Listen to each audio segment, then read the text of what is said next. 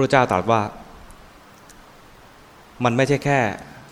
มีไม่ติดไอ้8อย่างนี้นะต้องมีสัมมาทิฏฐิด้วยนะตัวสัมมาทิฏฐิเนี่ยก็คือมีความเห็นถูกความเห็นถูกเนี่ยก็มีหลายระดับเห็นผิดมากๆเลยเนี่ยนึกออกไหมมีอะไรบ้างเห็นผิดมากๆเห็นว่าลองดูนะอันไหนเป็นความเห็นผิดอันไหนเป็นความเห็นถูกนะลองประเมินคนฟังหน่อยวันนี้ประเมินผู้ฟังหน่อยนะเห็นว่าพระเจ้าสร้างโลกทุกอย่างเนี่ยพระเจ้าสร้างมาพระผู้เป็นเจ้าผู้มีอำนาจดลบันดาลสร้างมาทั้งหมดเลยความเห็นอย่างนี้นะแล้วก็ชีวิตของเราเป็นไปยังไงพระเจ้าลิขิตเอาไว้แล้ววางเอาไว้แล้วจะเกิดเมื่อไหร่จะแต่งงานเมื่อไหร่จะตายเมื่อไหร่จะถูกตบถูกเตะเมื่อไหร่วางไว้หมดแล้วนี่ความเห็นแบบหนึ่งนะความเห็นอีกแบบหนึ่งไม่มีใครบัญญัติไม่มีใครสร้างอะไรหรอกทุกอย่าง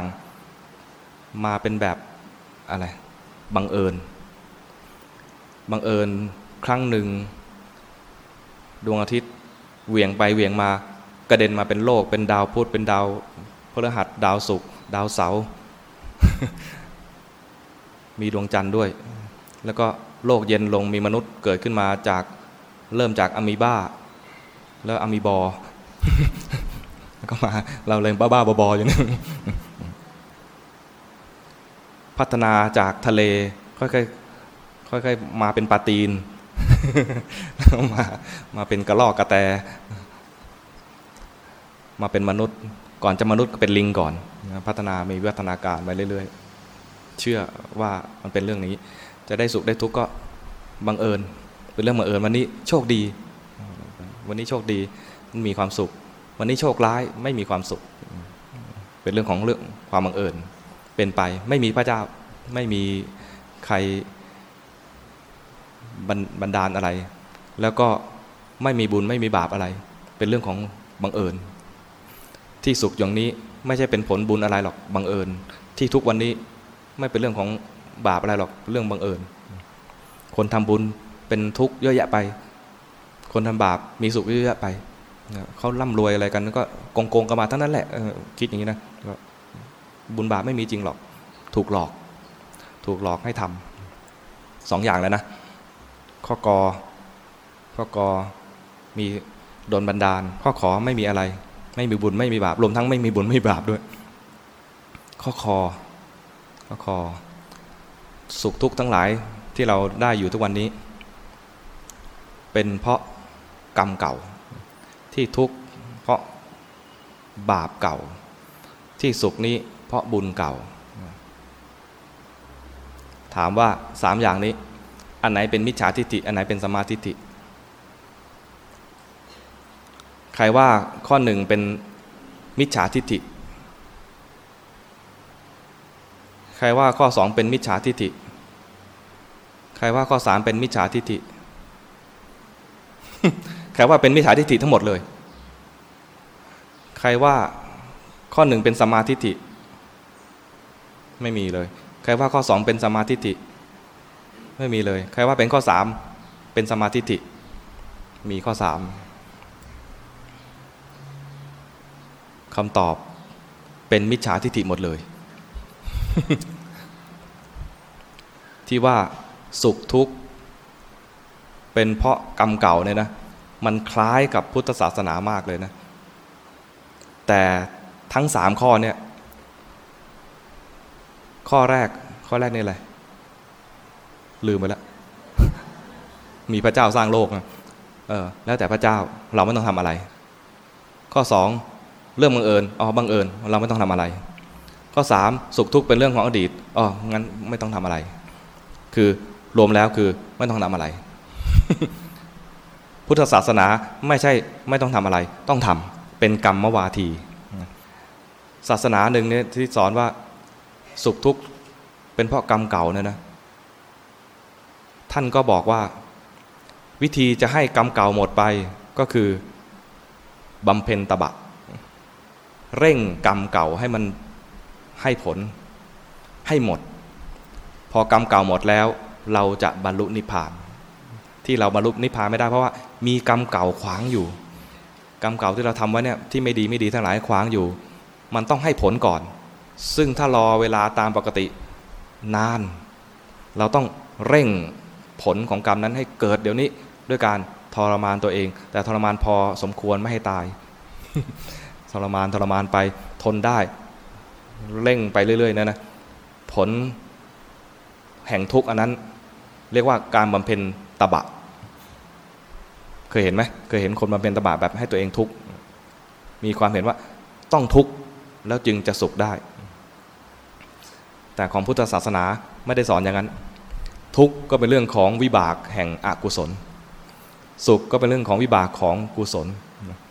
อยากได้สุขต้องบำเพ็ญกุศลกำลังได้ทุกข์อยู่ต้องเห็นว่านี่เป็นผลของอกุศลแล้วเลี่ยงที่จะทำอกุศลเหล่านั้น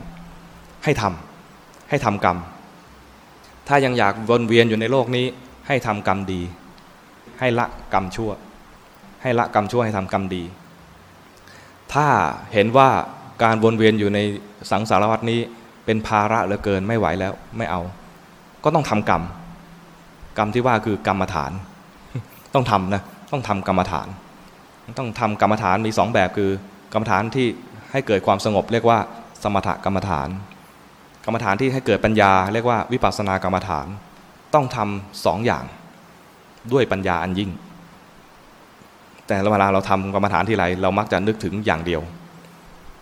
นึกถึงว่าทำยังไงให้กูสงบทำไงให้กูสงบตอนทำไงให้กูสงบเป็นไงติดฝั่งไหน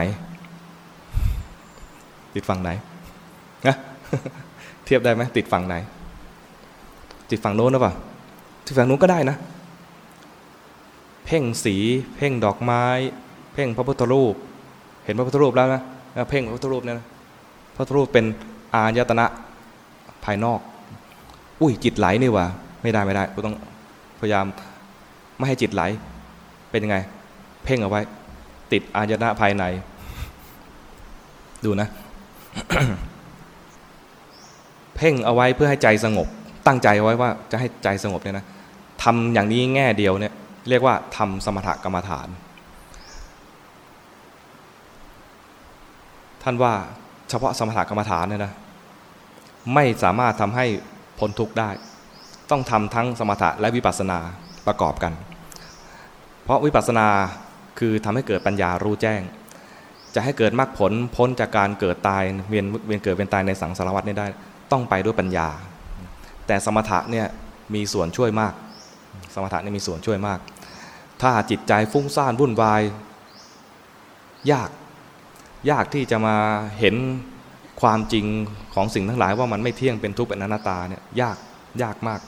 ฟุ้งซ่านแล้วก็ไม่เคยสงบเลยเนี่ยนะยากแต่ต้องสงบบ้างมีสงบบ้างสงบตามกำลังของเราที่จะทำได้นั้นสมถะเนี่ยนะทำเอาตามกำลังให้มันทำบ้างแต่ใครทำไม่ได้ขอให้ทำสงบนิดๆหน่อยๆก็เอาไม่เน้นว่าจะต้องได้ฌานไม่เน้นว่าจะต้องได้ฌานก่อนแต่สำหรับวิปัสสนาจำเป็นถ้าเราคิดหวังที่จะพ้นจากทุกข์อันนี้ไปพ้นจากสังสารวัฏนี้ไปจำเป็นจะต้องมีวิปัสสนาเพราะวิปัสสนาคือการทำกรรมที่ทำให้เกิดปัญญารู้แจ้งในขณะที่อาตมาบวชใหม่ๆก็มีความเห็นผิดอีกอันหนึ่ง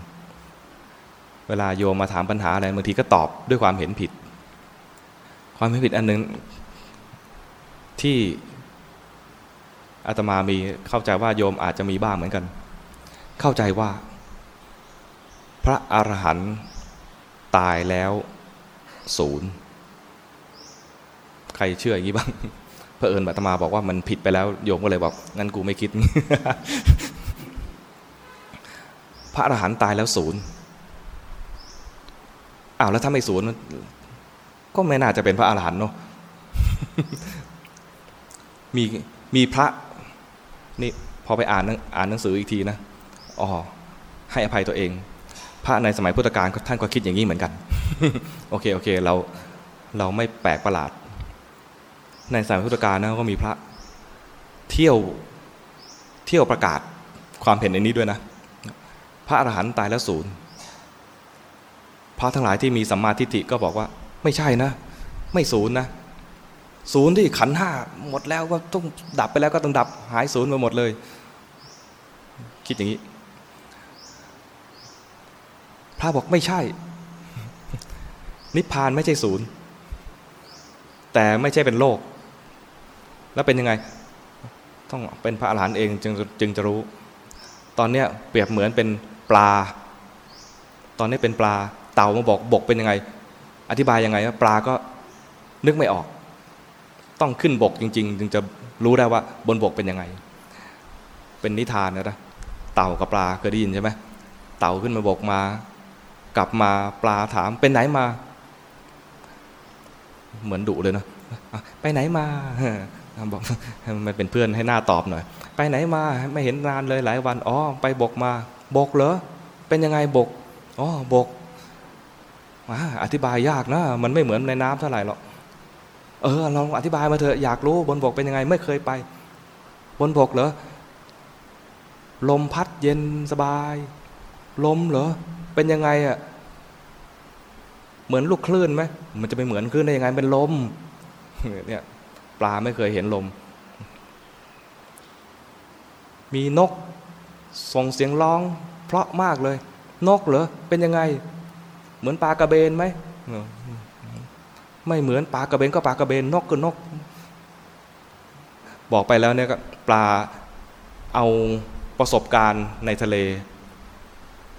มาเปรียบเทียบกับบนบกมีแต่ศัพท์ของทะเลไปพูดถึงเรื่องราวมันบนบกเต่าเอาเรื่องราวของบนบกมาเล่าให้ปลาฟังปลาไม่รู้จักเหมือนกันภาวะของนิพพานมีอยู่มีนะไม่ใช่ศูนย์มีอยู่แต่คนที่เรียนมาไม่ดีอาตมาเห็นใจเพราะอาตมาเคยคิดอย่างนี้ว่านิพพานคือศูนย์หมดดับขันธ์ห้าว่าดับขันธ์ห้าคำว่าดับมันก็พลอยให้เข้าใจว่ามันศูนย์นิพพานพระที่นิพพานไปแล้วเป็นพระอรหันต์เนี่ยนะตายแล้วก็ศูนย์ไม่มีแล้วหมดเกลี้ยงยิ่งศัพท์ที่ใช้เฉพาะพระพุทธเจ้าเนี่ยปรินิพพานเนี่ยดับรอบโอ้หมดเลยไม่มีอะไรเลยหมดเลยไม่เหลืออะไรเลยที่ว่าหมดเนี่ยคือหมดกิเลสหมดเลยไม่มีกิเลสที่จะมาอยู่ในภพแล้วแต่ถ้าบอกว่าศูนย์มันจะไปติดมิจฉาทิฏฐิตัวหนึ่งคืออุเฉททิฏฐิคือหายศูนย์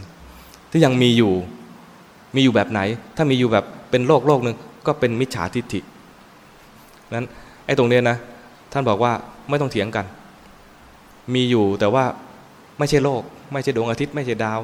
ไม่มีการไปไม่มีการมาบรรยายความนิพพานนะจะเป็นประมาณว่าปฏิเสธศัพท์ของชาวโลกทั้งหลายทั้งมวลเพราะนั้นให้รู้ว่ามีอยู่เท่านั้นเองมีสันติเป็นลักษณะคือมีลักษณะสงบสันติไม่มีทุกข์ประมาณว่าไม่มีทุกขลักษณะไม่มีการเปลี่ยนแปลงเป็นนิจจังเที่ยงเป็นสุขขังคือไม่ทุกข์แต่ก็เป็นอนัตตาบรรยายไปก็งงอยู่ดีเนาะ ต้องไปเจอเองคือพูดมาเนี่ยบอกว่าเคยมีมิจฉาทิฏฐิว่าพระอรหันต์ตายแล้วศูนย์จริงๆไม่ศูนย์ครูบาอาจารย์บอกว่าถ้าศูนย์นะเวลาเรากราบตอนเช้ากราบไหมตอนก่อนจะบรรยายกราบใช่ไหมอรหังสัมมาสัมพุทโธภควาพุทธังภควันตังอภิวาเทมิกราบไปครั้งนี้ศูนย์ใช่ไหมถ้าพระพุทธเจ้าศูนย์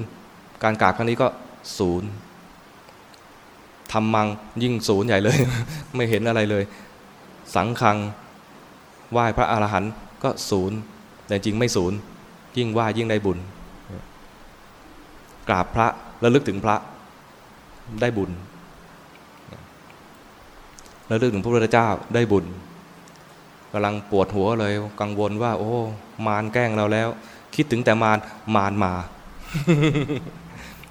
คิดถึงพระพุทธเจ้าได้พลังได้กระแสของพระพุทธเจ้าได้กระแสของพระไม่สูญแต่พูดยากอธิบายยากตรงนี้ไม่พูดถึงอะไรมาตรงนี้ได้นะมิจฉาทิฏฐิมิจฉาทิฏฐิสัมมาทิฏฐิถ้ามีสัมมาทิฏฐิแล้วเนี่ยคราวนี้ก็คอยดูว่าไปติดฝั่งไหนบ้างไปติดอะไรบ้างจมตรงไหนบ้างคอยรู้ทันนะคอยรู้ทันไม่ใช่ระวังแจจนไม่ยอมไปไหนเลยกูก็ไม่ออกทะเลสักที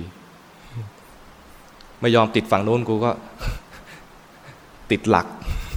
ไม่ยอมปล่อยหลักติดฝั่งโน้นรู้ทันมันก็เด้งออกมาติดฝั่งนี้รู้ทันก็เด้งออกไป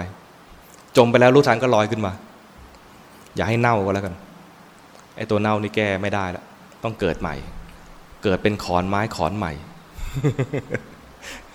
เป็นขอนไม้ก็เป็นนายของกบ